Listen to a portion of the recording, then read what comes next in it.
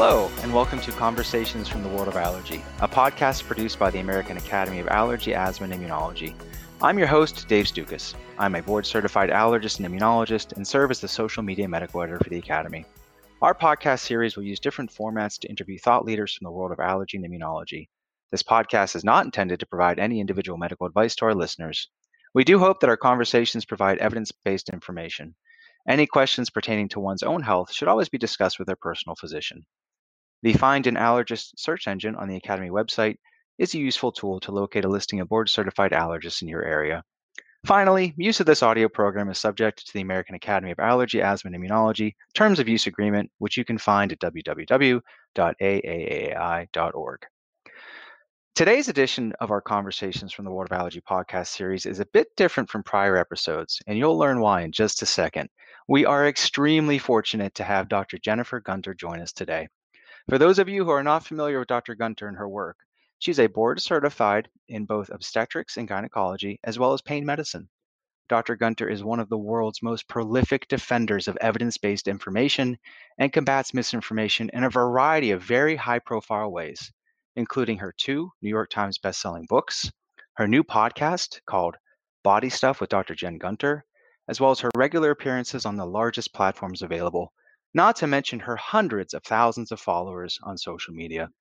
Today's topic is medical misinformation, and I cannot imagine a better guest to help us understand this complex and important area. Dr. Gunter, thank you so much for joining us today, and welcome to the show. Thank you so much for having me. Oh, it's our pleasure. This is going to be great. Now, some of our listeners may not be familiar with your personal story, and I thought it might be a great place to start. Would you mind just sharing how you got started on your journey combating misinformation? Sure. So many years ago, I guess 18 years ago now, was when I had my own pregnancy. And, up until that point, the internet was really, I think, fairly a new source of information for people. But yet, people would come in the office with a lot of misinformation. And I wouldn't really kind of maybe understand so much where it came from or sort of um, the process behind it. And then I had my own pregnancy, which was very complicated. It was a triplet pregnancy and ended with the death of one of my sons, and the other 2 were in the intensive care unit for a very long time. They were born very prematurely, and they had heart disease and lung disease and all kinds of complicated, basically go through the laundry list of organs, and one of them had one of the problems. And so, like everybody else, I turned to the internet to look for information. And I was really, horrified at a lot of the things that I found. And I got sucked down rabbit holes and did things that I wish I hadn't done medically with my kids because of information I found online out of desperation. And so I just decided that if it was that hard for me and I had those many problems, then what was it like for everybody else? And, it made me really think about all those patients that we see that have problems that don't have fixes, that we have to either wait it out or we have to wait and see. And it's so hard to do what seems like nothing, even though waiting is actually sometimes big medicine, right? And how the communication sometimes fails us even when everybody's doing the best, and there's always a grifter there waiting to sort of sell their gummy or their diet or whatever.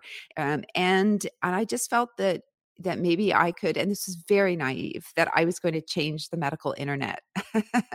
And that was really it. I was like, I'm going to fix the medical internet, like having like no concept what the internet really actually even was. Cause I'm like the most computer illiterate person that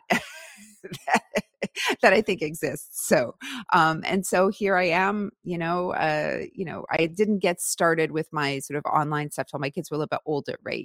Because they were so ill for several years. So they were about 4 and I was sort of coming out of the fog and sort of, they were now off oxygen at this point. We didn't have so many readmissions to the hospital and I actually was sort of up for air. I just thought, okay, this is ridiculous. I have to do something about this. And so here I am. Oh my gosh. So here I am. So fast forward many years. So to give us a frame of reference, how old are your children now? They turn 18 on July 31st. Oh I my know, goodness. right? Modern medicine, they were 783 grams and 843 grams. And, Wow. they had both had bronchopulmonary dysplasia, went on oxygen for a year. My son Oliver also had a large ASD and critical pulmonary valve stenosis. He had his pulmonary valve ballooned when he was 1,200 grams. They had retinopathy of prematurity. They had, intraventricular hemorrhages. They had, you know, you just, name all this. Oh, one of them had congenital hypothyroidism on top of everything because, because being premature wasn't enough. And, so yeah, and now they're 18 and one's driving a car and we're looking at college applications. Oh my gosh. So do they have one more year at home before they leave the nest, or are they out the door soon? Yeah, they because they were so premature, and they were actually the youngest in their kindergarten class. Mm, It was just really because they hadn't gone to daycare or anything because we tried once and one of them ended up in the hospital the next week because of the cold they caught. So socially they needed to kind of repeat kindergarten and they were so young and anyway, and it worked out to be the best. And they've done that was a great decision. And again, trusting the experts, right? I trusted the experts at the school who made that recommendation. And I said, okay, you're the experts. If I trust you to educate my kids, I should trust you with this decision too. It's worked out really well. And yeah, so they're going into grade 12 and they're having their sort of last summer at home kind of thing. And I can't believe if you told me 18 years ago that I would be here, I of course couldn't have conceptualized it. And I mean, I think they're here because of modern medicine. Like my kids wouldn't be here if evidence-based medicine wasn't a thing. mm. Well, thank you for sharing that personal journey with us. What do your children think of their very prominent mother who's out there in the world yielding your lasso of truth? Well, how I am online is pretty much how I am at home. So it's not, they're pretty, so, there's lots of eye rolling and whatever. That's just how she is. And like, they're very uninterested if, in a lot of ways. But there are like, vagina models all over the house and uterus stuffies and things like that. And they just roll with it. It's just, they know that's just the way it is. I think, the only time one of my sons, they really don't think much of it, but one of my sons said about a few months ago, there was some show of his that he loved on Cartoon Network that was getting canceled about a train.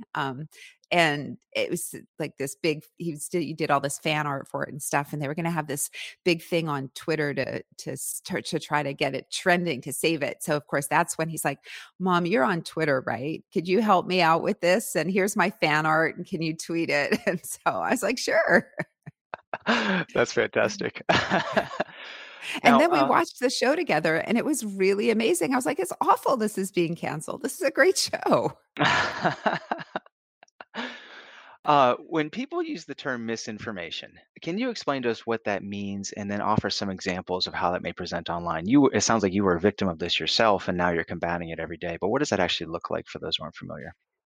Yeah, so just, information that's really not correct at all. So that, instead of saying that, the sun is hot, you say, oh, the sun is cold. And, so you have to sort of, and if you don't know, if you're someone who's never seen the sun before, then that might be something you could potentially believe in. And sometimes misinformation sounds very obviously incorrect to us as physicians, but we always have to remember to patients, may not sound that way because we've essentially grown up with the language of medicine and they haven't. And also, when you're sick, you're very vulnerable. And it's very easy to, we all want to hear that there's an easy answer. I mean, everybody wants an easy answer to their problems, be it, a plumbing problem, a travel issue, or your health. Like we all want things to be easy. So the thing that I think is also important to really separate out between between misinformation, which is incorrect information that might be spread maybe not necessarily with bad intentions, and disinformation, which is incorrect information that is spread with, knowingly spreading bad information. And both are super important because misinformation, people spread it because they just read a headline or they think it's good or they don't know or they're scared and they want other people to read this, versus disinformation, which would be, malignant from, anti-vaccine forces, for example. No, I think that's a great background, and you're right. And it's just kind of everywhere. And if the pandemic hasn't highlighted anything else, it's just the fact that there's just so much misinformation and disinformation out there, and we're all living it every day. And you've spent years combating this. Can you offer any tips or some simple steps for all of us to become more savvy when we navigate online, or things that we can tell our patients? Yeah, I mean, so when I see somebody in the office, I give everybody a list of 3 sites that I recommend they go to get good quality information. And I never roll my eyes at somebody coming in with information at all. In fact, I say it seems, when someone's got they bring up something and it's clearly they've come up with an idea from somewhere. I'll say, it sounds like, you've done quite a bit of research and I'd really like to know more about that. Because if you dismiss someone, it means that you're dismissing they're looking up their medical problem, which is wrong. I mean, people should have access to quality information. The internet's a great library. And you know what? That means they were engaged about their health care. So that's a good thing. We want people to be engaged. And I would say it's, people end up in these places because of predators, people that have written bad articles, that are selling bad stuff. These are the snake oil people, or the people standing at the sideshow and the carnival, go like, come here, come to the house of mysteries, and I'm gonna like guess your weight and tell your future. I mean, these are people who are luring people in. They're just doing it with flashy ads or products or using influencers. So I ask them where they get the information, because very often, so one, people I think really like that. They respond to that because it's validated their search. But two, when you can point to somebody where that person steered them wrong, often they're like, "Oh, thank you." Like, they don't know that person is being malignant. So a common example I get is about, hormone testing for menopause, which is not indicated at all, or people who promote that, all your health problems are due to systemic infections with Candida, right? And so, when I get those sites, I say, okay, well, this person has a book that they're selling based on that, and they've published no research. This is their hypothesis. And, we don't do medical decisions based on hypotheses. And this is where they're wrong. I would say that 90% of people are super happy to have that given back to them so they know for future. And then I follow it up with, if you're interested in this, these are the 3 sites I would go to. These are the sites that I would search myself if I wanted to find information about this health condition. And I think if you follow it up with a this is where I would go, then people are generally really very responsive to that, and that validates their search. It gives them a good place to go, and hopefully then they won't go back to that other place. I think that's great advice, and I couldn't agree more with so much of what you said. And there's just sometimes simple areas where people don't understand methodology and the importance behind different sources of evidence, what constitutes evidence, and how correlation does not equal causation. And just having that conversation can oftentimes really lead to a whole level of trust and really help arm them with important information for when they do their own searching online. Now, I have a lot of colleagues who would say, I don't have time for this. Why should I go on social media? Why would I subject myself to all these things? So, why should they become at least more aware, whether they like it or not? It's not going away, right? So, why should our colleagues become more aware of sources of misinformation? Does this actually impact medical decision making with our patients and interfere with our relationships with them? Yeah. So I think everybody should have an awareness of what's going on. Now, I don't think everybody needs to participate because it's not for everybody, like just like, cardiothoracic surgery is not for me, right? Like we all have, medicine. I view this almost as like another specialty in each specialty, right? So, everything can be for everybody, but I still need to have an awareness of how the heart works, right? I still need to have an awareness about what's going on. So when those situations come up, I can refer appropriately. And I think social media is as much sort of a subspecialty in medicine because it's really affecting our care. And I would say 4 years ago, you would have obviously believed me because you've been active online, but so many other doctors, would sometimes roll their eyes at stuff that I do online, and that's not important. And 6 or 7 years ago, many medical professional societies roll their eyes at what I did online. And I think everybody now is actually, realizing, because of not just the anti-vaccine sentiment, but the anti-mask sentiment and the sort of anti-seriousness of COVID sentiment, that this is actually really a problem. So I think people need to know what their patients are being exposed to. So when they see them in the office, they are prepared. Because if you didn't know that people thought, vaccines contained aborted fetuses, when somebody brought that up in the office, you wouldn't be able to reassure them it doesn't.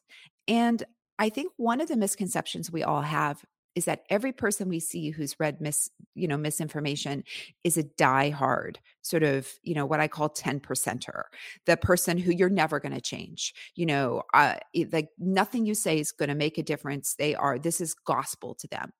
And the best that you can do in the office is just establish a rapport with that patient and really not get into the discussion.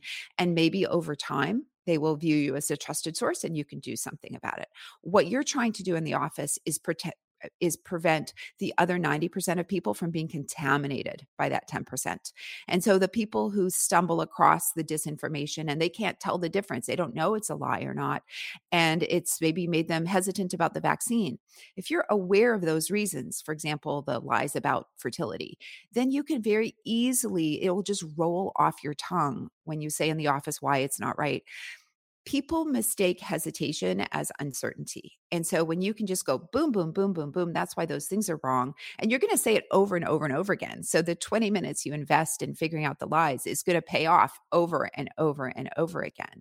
I think you can actually really help a lot of people really, sort of nip off a lot of those sort of buds that might end up, sending someone further and further down a rabbit hole. So if you're aware, and so I tell everybody, whatever specialty you're in, you should also know like the top 5 sort of misinformation things online. Like for me, for OBGYN, I mentioned the Candida, that's a big one. And I'm sure in allergy and immunology, you guys got a lot.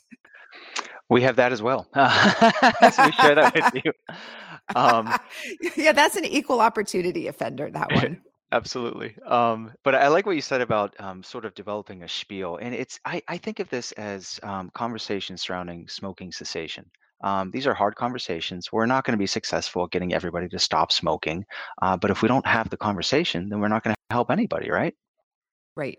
Exactly. I mean, there's a lot of things that we ask, like that might be uncomfortable. I mean, not everybody wants to give their sexual history, for example, when you're talking with somebody. And so for some people, that's a very sensitive topic. And so you have to have interview styles that obviously can make a patient feel comfortable and open. And so what I would say is, when I meet someone who I'm really unable to convince about something, I'll say, "Well, it sounds like, that maybe you might have read something about different online, and would you like to share that with me?" Oh, that's great. Well, to pivot a little bit here, what made you decide to start a podcast as if you're not busy enough? And, and how's it going so far? Oh, yeah, I know. I'm just trying to bend time to my will. Yeah, I'm like, yeah, I'm secretly a witch and I'm able to manage multiple timelines. So, well, I've been sort of interested in other mediums, I think, of communication, and you have to go where people are. And podcasts really are, have become exceedingly popular in the last couple of years. And I did a TED Talk in 2019 on menstruation, and that went over really well. And in the first month, I think it had like 1 million views, and it was actually the top three TED Talk that was seen online in 2020. So that's when they released it online. So that was really cool. And so the TED people kind of approached me and said, would you be interested in doing a podcast? And I was like, oh, yeah, maybe. And so they said, what do you think it would look like? And so I pitched exactly, basically what people are listening is that, you know, I find people don't want to just listen to like medical content straight. I mean, it's boring. I mean, you sit through a 45-minute lecture and you're just like, at the end of 45 minutes, if you've just had fact after fact after fact, your brain is exhausted. And I always thought about the best lectures that I go to that I love are the lectures where people talk about, well, the history of this, and they drop in all these sort of little other sort of non-medical facts, but that flesh out the background, that give you a bigger picture, that sort of that put the whole thing in color. And so that was kind of the podcast that I pitched, that it wouldn't just be the medicine, but it would also include, some of this history or anthropology or sociology that's sort of adjacent to that topic. And they said, yeah, that sounds like a great idea. So that's what we did. Are you having fun with it so far? Yeah. Oh my gosh. I got to interview a couple of like people who are just for me like superstars. Dr. Helen King, who's a classicist from the UK, who's, an absolute expert in Hippocrates and women. And, so many, and she's awesome because, she hates how Hippocrates has been co-opted by the wellness movements, like all of these things people say he said, like, let food be thy medicine. He didn't say that. Like, so it's not, so not even, like if we wouldn't, do surgery like the ancient Greeks, maybe we shouldn't like follow their medical care either, because they didn't understand the body the way we did, but they didn't even say some of those things. So that's what even makes it more infuriating. So that was amazing. And I also got to interview Dr. Kristen Hawkes, who's the anthropologist who sort of birthed the grandmother hypothesis for menopause. And so this was, I got to talk to all these super smarty pants doctors in their fields. And one of my favorite things in the world is going to grand rounds about a subject that I know nothing about and that I'll never have to deal with. Like, oh, I'm going to go to this, grand rounds on this obscure tumor on the pancreas, because I love listening to experts like talk about their expertise. And so I wanted to take some of that into the podcast. Well, I think it's great. And I would encourage anybody out there who's interested to take a listen. And one of the things I love about your podcast and your approach to it is that you don't dumb down the science at all, but you do offer explanations as you dissect these different areas of misinformation. As you mentioned, you tie in the historical aspects and personal anecdotes, and then really you just tell people, here's how your body works. So in the context of a very busy, clinical setting, do you have any pearls of wisdom to help all of us have these similar conversations with individual patients? Yeah. So, the conversations tend to not take as long as you think. First of all, I think we all assume that it's going to be like a 30-minute conversation, and it's not. I mean, often when you give people that little bit of backstory, it's really less than 5 minutes. And what I would say again is having your online resources and say, I want you to go look at this, maybe this video or this podcast, or these are things I would definitely suggest, or here's a printout. And I print out a lot of the articles online that are maybe written by other people, but that support my view. And I have them printed out and I give them to people because you know what? Not everybody has good internet access, and not everybody has a printer, or like me is always out of ink, so I try to, sort of be very proactive that way.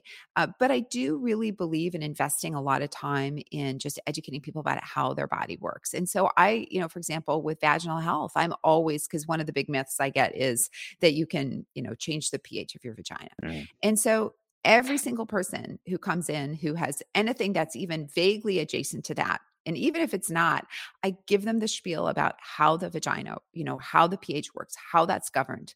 And I'll proactively say, and if you read any of this online, not only is it incorrect, but that means that person doesn't understand the vagina, and you shouldn't be getting any information from them. And so, I can give that talk in like 2 or 3 minutes, and you have it simplified in such a way that, most people are like, wow, I didn't know that. Thank you so much for telling me. And I have a follow-up handout that has like the bullet points, so to kind of reinforce it. And the few people that have additional questions, it's almost, another minute or two. It's never as long as you think. So I would say that it's really worth engaging. I think one of the big problems with a lot of medicine is that we assume people can't learn it. And I think one of the biggest sort of myths or that we need to bust about medicine is it's not that hard. There's a lot of it and it can be complex, but the actual concepts, unless you're talking about like the Krebs cycle or something like that, isn't that hard to learn. And we can bring everybody up to a different level, and that's going to benefit everybody. And that's one of the definitions of being an expert, right? If we can take complicated medical information and explain it in ways that anybody can understand, that means that we truly understand the topic at hand as well. And that's why we're here. And we just need to practice our spiel so that it sort of rolls off the tongue. Yeah, exactly. Because, again, people want that from doctors when they do, surveys, to who do you want to find your information from online? Most people actually say they want to get information from doctors. It's just they can't because it's either written in such a sometimes I go to some medical professional societies and I'll read their patient handouts and I'm just like after like the second line, I'm like, "Oh my God, how do you expect people to read that?" Yeah, absolutely. Well, you may be shocked to hear this, Dr. Gunter, but in our specialty of allergy and immunology, we also have pervasive myths and areas of misunderstanding. And your recent podcast episode debunking all these supplements and products that tout magical immune boosting powers really was on point for our audience. Can you offer a summary of why the term immune boosting is all marketing and not science? Well, I mean, I think that, the the problem is, the immune system here, I'm speaking to like an expert, is so complex. It's like saying boosting your garden. Well, what does that mean? Do you mean like putting more fertilizer on? Does it more sun? Well, not all plants like the sun. Do you really want that plant to overgrow? Is that going to be really good for the whole ecosystem? So yeah, I think that it's just it's it's such a bad analogy, for what happens in the body. So, yeah, if I could get rid of that boosting the immune system sort of, lexicon for if I could get that off the internet, that would be awesome. Because I think it's so pervasive because people don't like, that's the thing with the immune system, right? Like if people can visualize a heart, they can visualize a Mm, pump, they can visualize a bladder because they've seen something fill in empty. But how do you visualize the immune system? It's like the metabolism. It's this sort of nebulous thing that we all have heard and we know is important, but we can't really quite visualize. And so, I mean, unless you're an expert. And so I think that really leads to a great source of disinformation. If you look at the organs that we can sort of like that are just something that's we're much more familiar with. I think it's easier for people to be, to sort of have that misdirection or have that misinformation corrected.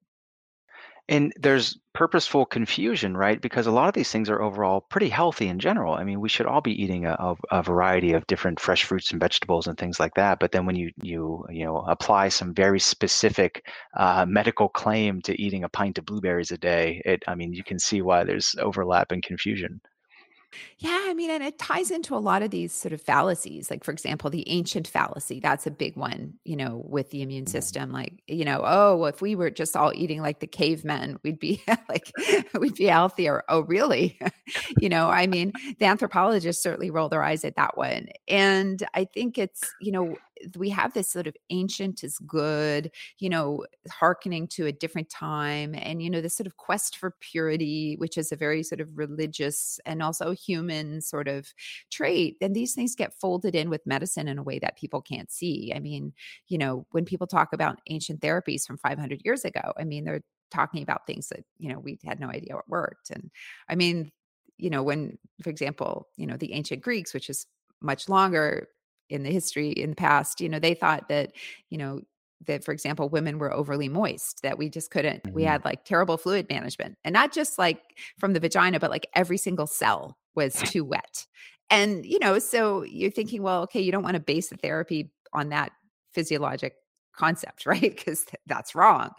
Um, and yeah, I think that when things are scary, as health can be, uh, it's easier to sort of say, harken back to a simpler time. And, oh, if we were just all like that, things would be better. And, it's just not true. So yeah, ancient therapies are a big one. That's a big overlap with I think the immune system and diet, like the paleo diet and all that kind of Mhm. stuff, which, you know, humans are omnivores and they've been successful in so many different diverse environments.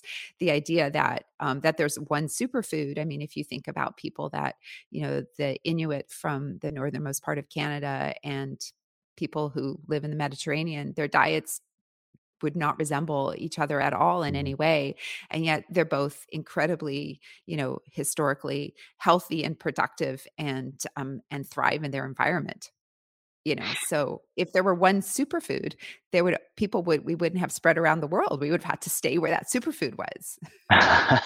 Absolutely.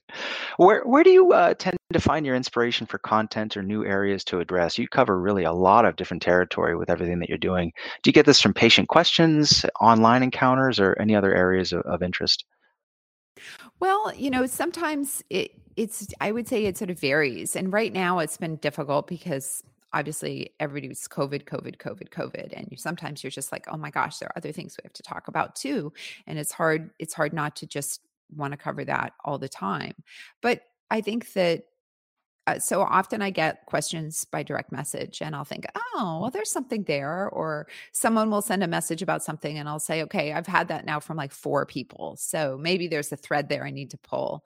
Sometimes it's just something I read and I found interesting. And I'm like, I don't care if y'all find this interesting or not. I do. So I'm going to write about it. Um, and I think that that diversity of content is what keeps people coming back. And I think that, just we all know that so many different fields of medicine all intertwine. I mean, so for example, as an immunologist, you're going to face the myth about the vaccine causing, miscarriages, right? Just like I'm going to face, a different aspect of the myth about the vaccine that might maybe not be directly OBGYN, but related to it's bad for your immune system, for example. And so I think that it behooves that, I think that's why when I cover something that doesn't feel to me that it's directly OBGYN related, it almost always ends up being once I finish researching it, that there's some way that it interconnects. Oh, that's great. As a defender of women's health, you not only discuss important health related topics, but you also delve into important areas impacting care, such as healthcare policy, legislation, and things along those lines. And this really makes you a very prolific target for all kinds of, I'll just say, hate. It is what it is, and it's unfortunate. How do you personally deal with these trolls? For those folks out there that don't know what trolls are, they are all over the internet and online, and they are basically exist to try to incite emotion in the people who read their posts. And what I'm assuming is just constant negativity. Any tips for the rest of us who, also want to use social media as medical professionals? So how do you deal with it, and what can the rest of us do? Well, I mean, it's how I deal with it is, sometimes it doesn't really get to me that much, the trolling, because it's so ridiculous. Hmm. And maybe because at this point, because I have so many followers that if someone says something awful to me, like my followers jump in and I'm always like, oh, that's so sweet. And so that, that's really nice. Or they'll say, oh, that person's a bot. Or, they do all, I sort of feel like I have this like whole team of people working sort of behind the scenes who are looking out for me because they appreciate the content. So, and that's kind of the community that you create. And so that's super cool. I think that, you know, trolling's going to happen and people have different levels of what they can tolerate. And I think for someone who that's really bothers them, certainly if you're online, you can change your settings so you don't see a lot of that stuff, Mhm. right? That, you're only, for example, on Twitter, seeing the people that you follow or the people that have verified accounts or other types of things. And, that can limit your experience a little bit, but it can also provide you more safety or comfort. And that's okay. And so I think you just have to do what works for you. I think the harder thing is when, somebody really sets out to target you specifically. So like a lot of trolling is just like general trolling, like it's just general garbage. Let's say the mean girls sitting on the schoolyard steps, or the mean kids. Because I think I shouldn't say it's just mean girls because there's a lot of people that do it. Saying that hurling insults to people that they walk by. They're very generic and they don't, and yes, I understand how that bothers a lot of people, but that doesn't bother me specifically. But when people like really go out of their way to target you and they write like malicious things that are disinformation, that's tough because again, someone reading that online about you, they don't know that's untrue, just like they don't know that the vaccine doesn't cause miscarriages, right? Like they don't have that information yet. So yeah, that can be hard. And I think that's why people just have to decide if, what kind of profile works for them. And certainly when you engage, in a lot, like I write a lot about, abortion and reproductive rights. And certainly that leads to a lot of, hasn't happened lately, touch wood, but getting pieces written about you in Breitbart and stuff like Mhm. that is, sometimes is a little bit unsettling. But I just feel like the mission is so important and people really need that information. Um, and I think I really am at the point where this is, I mean, we're really, I think, in a very critical situation. around the world with, all these variants coming up and, our inability to sort of push the vaccination rate much higher here in the States and delivering vaccines to countries that need them. And I just, I really feel that this is an all hands on deck moment. And whatever we can do at this point, this might not lead people to staying active online, maybe long term, but right now, Mhm. like we need everybody. Oh, I couldn't agree more.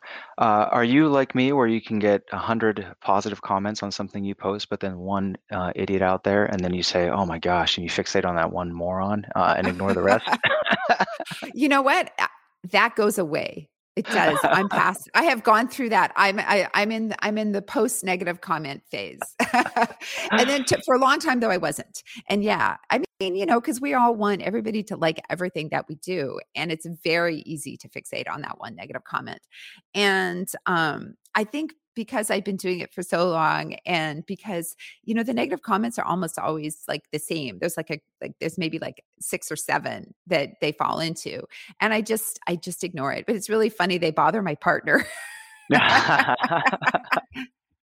And so he gets all worked up sometimes about them in a very sweet way. And I'm just like, it's okay. Just let it go. That doesn't bother me. Um, you know, if somebody says something that I'm like, oh, did I get that wrong? Then that really bothers me because I want to make sure Mhm. I didn't, misspeak or something. But yeah, so it doesn't eventually, I think it's just with practice, right? It's sort of like if you this is my analogy, in the summer when you walk barefoot on the gravel for the first time, how painful it is. And Mm. then by the end of the summer, your feet are all toughened up and you can be running on the gravel. So I think I'm finally at the toughened up phase. No, I think that's great. And I love what you said. Two things. One was there's so much benefit because you get such good positive feedback from everybody who value your content. And then the other would just be volume. You get used to it. And once you see the patterns, it's almost comical in some ways of just really, why can't the trolls evolve over time? And why are they still using the same tactics and calling us shills and things like that? It's almost boring Right. in a way. It is. And it's just the whole pharmacill thing is really fascinating to me because one, you can look it up on ProPublica. Hmm. I mean, I think the data is up to the last maybe 2 years. But two, all these people get money from supplements and none of it is like disclosed, right? So, I mean, and a lot of these doctors that people are defending have their own lines of supplements. Wait a minute. So they're not a shill, but somehow like I find that I think this is kind of my next area that I'm going to be getting into is this absolute need to regulate supplements like Mm. pharmaceuticals. I honestly believe if we could do that, that we would be able to change the face of health information online because so much of what is said is garbage that's out there to support supplements. And you know that if the pharmaceutical companies could get away saying that kind of stuff about their products, they would, but they can't because of regulations. Hmm. And I think consumers deserve to know what they're putting in their body. I think people deserve to know what's safe and what's not. The idea that, for example, I'm just going to take black cohosh because it's something that's recently studied and I'm aware about. 25% of bottles of black cohosh in the United States don't contain any black cohosh at all. 25%. Could you imagine if 25% of the sertrazine that people took didn't have sertrazine? Like that, like the allergists would be up in arms. They'd be like, our patients can't, how can they trust that, this company needs to be, shut down. This is ridiculous, right? But this is what's happening. And so you can't even study whether or not it works because in your study, you don't even know if all those bottles Mm. had black cohosh in them or not. And then maybe they all did, but you don't know if the ones they buy on the shelves did, right? So it completely hampers your completely prevents you from even studying the product. And so you would think that if people wanted to know if people could be helped with black cohosh, they'd be invested in making sure that's actually what the bottles contained. So I think that we really need, as physicians, as everybody in healthcare, to say that our patients deserve to know what they're putting in their body. And if a supplement company is saying that a supplement can do something, well, why shouldn't they have to prove it like a pharmaceutical company? So I really think that would actually stop a ton of online disinformation because it's so linked. Supplements and wellness are intricately linked. It's fascinating to me that people who believe conspiracy theories are more likely to buy supplements. Mm. That is fascinating. Okay, so there we go. Dr. Jen Gunter versus the wellness industrial complex. As we wrap up here, just a couple more questions, if that's okay. Yeah. It's amazing to me with your career. You're a physician, a parent, an accomplished author. You have a new podcast, and you're doing all these great things in the world. And you could easily just focus on any one of these areas and just be wildly successful with that. What benefits have you experienced from engaging across so many platforms, and what keeps you going? What makes you want to take on the supplement industry, for instance? Well, I think that, I've been in, clinical medicine for a long time. I graduated medical school over 30 years ago. And so God, that's awful. It's a long time ago. And so, you start to think like I've been having these conversations the same way for a long time. How can I now looking back with all of this experience, try to fix the system in a way that might prevent a lot of this for people. And I think it's just become, I think, a new interest. And it's partly because of my personal experience, partly because I love reading about new stuff. And like I said, going to grand rounds about learning about something I didn't know. And like for the podcast, each episode, I was like reading tons of articles about, for example, like the liver or metabolism. So I could hold my own talking with the liver doctor or, with the immunologist. And so I get to learn new things about the body, and that's super cool. And so I kind of feel like I'm giving myself kind of a med school 2.0, but like on my terms, which is interesting. So I think it really interests me.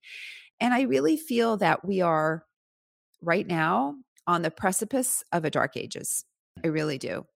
And I mean, I know I sound very alarmist when I say that, but I just think that these anti-vaccine lies, for example, is just to pick one aspect that started, they've been around for a long time, right? Obviously, even since Edward Jenner, but it didn't really pick up steam sort of until sort of Andrew Wakefield, and how the press were part of that. I keep getting back to, I remember seeing the Andrew Wakefield interview where he was giving his results. And I was like, how do people get like like how do they get a press conference for like whatever it was, a 12 or 13 or 15 patient review? Like how is that a press conference? Like why is the press interested in that? And I think it's come to sort of this point where I realize that if you are not part of the press, if you're not helping to control the conversation, it's going to careen off in this awful way, because the press is often interested in conflict, even when none is there. The press is interested in fear headlines. I mean, this is why, for example, with the Women's Health Initiative and menopausal hormone therapy, we've known for 20 years that the way that was presented to the public was incorrect, and yet it's still fear headlines about that sell. And so I realized that you have to be controlling more of that conversation, sort of at a press level, if you will. And so, when you do more and more writing, you realize that editors, they have ideas that they want to go out, and you're sometimes as a physician going, well, that's not the right idea though. And advocating for that can be really challenging. And so I think I've sort of realized that we need more physicians who are able to control the conversation in a way that's medically correct. And not all ideas need to come out. I mean, we don't have people talking about flat earth on CNN, right? We've all accepted that that's not a valid conversation. And so I think that with medicine, that's really hard, because medicine's been so secret and so shrouded, and we haven't given people the tools to learn about their bodies. So they don't know that, like, our equivalent of the flat earth, that people can't see that. And so I just want to be part of changing that, because I'm very concerned with, you know, all those images of people dying from Mhm. COVID, and physicians, you know, just pleading, and nurses, and pulmonary techs, like everybody pleading with the public. And we still have places where people don't believe in masks, or they believe the vaccine is going to change their DNA. I just think that we really are on the precipice of a dark ages, and we need, this is an all hands on deck moment. Yes, unfortunately, it's becoming increasingly established that there are active assaults on science in general. As experts, our value is being actively devalued on a regular basis. It was 4 years ago. I don't know if you participated as well. The March for Science. I went down to the state capitol and I had to march down the street in support of Right. science. And then social media has just simply fundamentally changed the way in which we interact with each other as humans and how information spreads across the globe. So, with that, you can't do it alone. What's your call to arms for all of our colleagues and other medical professionals listening to this on why we should all get involved as well? Yeah, we have to realize the other side, the anti-science side, is not bound by truth or accuracy, right? You can say if you can say whatever you want, it really allows you to have all kinds of arguments. And the the engaging at whatever level will make a difference. And I always tell people, even if it's just you're on Facebook and you don't have anything but your small little group of friends, your 12 people, that maybe you have 12 people you're friends with on Facebook, post quality information, post it every day and write a line about why that article matters to you. Because you're friends with 12 people and they're friends with 12 people or 50 people or 100 people. And you never know when that article is going to speak to somebody. So at that level, it's very important. Get involved with your medical professional societies in changing the way that you interact with patients. And what I mean by that is like patient content, making that as friendly and that the sites are good. Think about ways that you um, can can improve in your own practice, like the handouts you give to people or how you engage about social media. I just think that there's so many different avenues. It can be from just recommending good podcasts I hope you recommend mine. I hope, recommending good articles, good, a list of reporters that you think are good, just something so people have somewhere to go because people want to have somewhere to go.